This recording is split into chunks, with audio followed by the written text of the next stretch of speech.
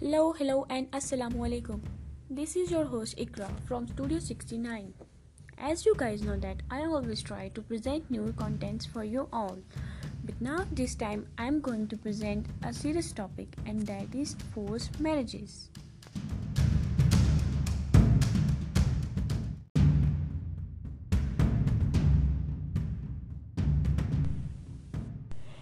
शादी शादी शादी। अरे भाई, क्या है शादी? क्यों शादी? कहाँ की शादी? और कैसी शादी? क्या शादी इंसान की ज़िंदगी का एक मकसद है? We have some other goals that we want to achieve before our शादी. But wait. अरे ये हम कैसे भूल गए? लोग क्या कहेंगे? ओह, लड़की की उम्र 23 साल हो गई है। अरे इस उम्र में तो मेरे 5 बच्चे थे। रिश्ता नहीं हुआ अभी तक। हाय, किसी ने तावीज़ तो नहीं करवाया? लड़की में कोई मसला है?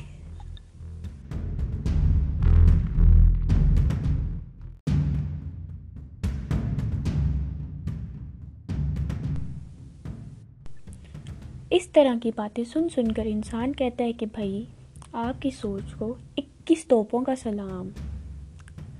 अगर लड़की पढ़ रही है तो यार पढ़ने दो ना उसको। She must have some goals, some dreams in her life that she want to achieve before her marriage. क्योंकि शादी के बाद वही टिपिकल जिम्मेदारियाँ, घर संभालना, फिर 2-4 बच्चे हो जाएंगे, बच्चों को संभालना, और फिर लड़की के गोल्स गए तेल लेने के लिए।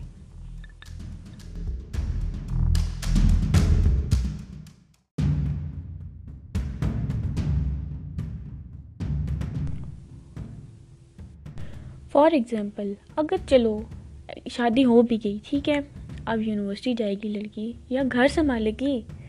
अब उसकी एक क्लास होगी सुबह 8 बजे, दूसरी होगी 12 बजे, तीसरी क्लास होगी 3 बजे। अब जाहिर बात है उसके बाद उसको लंच करने भी जाना होगा। अब वो घर पहुंचेगी 5 बजे। तो फिर उसकी सास ने क्या कहना है कि भाई, हम बहू अपने घर संभालने के लिए लाए थे या इसलिए कि वो पूरा दिन यूनिवर्सिटी में घूमती फिरती रहे, पढ़ती रहे? फिर वही टिपिकल सास बहू की लड़ाइयाँ, ताने, झगड़े, फजूल की बहस।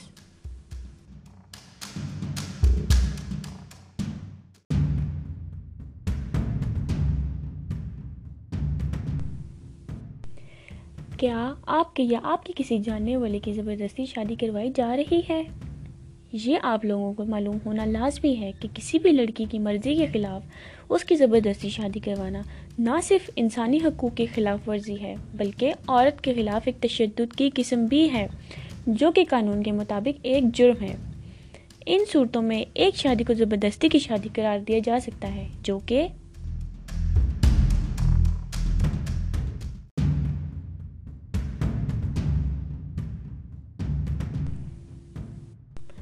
नंबर 1, पाकिस्तान के कानून के मुताबिक 16 या उससे कम उम्र लड़की की और सिंध के कानून के तहत 18 से कम उम्र लड़की की शादी करवाना।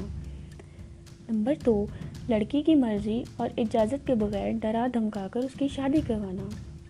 नंबर 3, कुछ लड़कियां तो जज्बाती होकर कुरान की कसम खा लेती हैं कि वो अपनी बाकी की ज़िंदगी बगैर शादी के ही गुजारेंगी।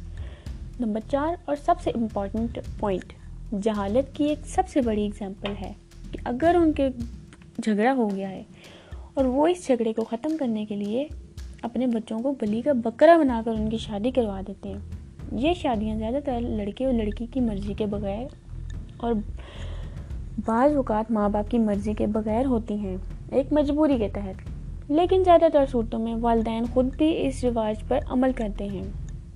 ये फैसले गैर कानूनी तौर पर बुलाए गए जिरगे या पंचायतों के ज़रिए करवाए जाते हैं। पाकिस्तान के दिफा 310 में इस किस्म की शादी को गैर कानूनी करार दिया गया है और इसके लिए एक सज़ा भी मुकर्रर की गई है।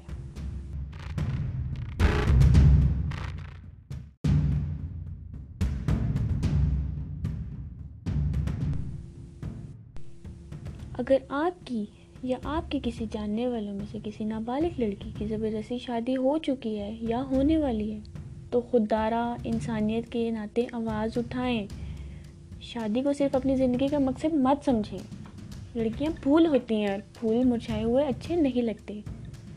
We are living our golden life, so live and let live, जियो और जीने दो। इसके साथ ही मैं आपसे इजाज़त चाहूँगी। दुआओं में याद रखिएगा। अल्लाह हाफिज़।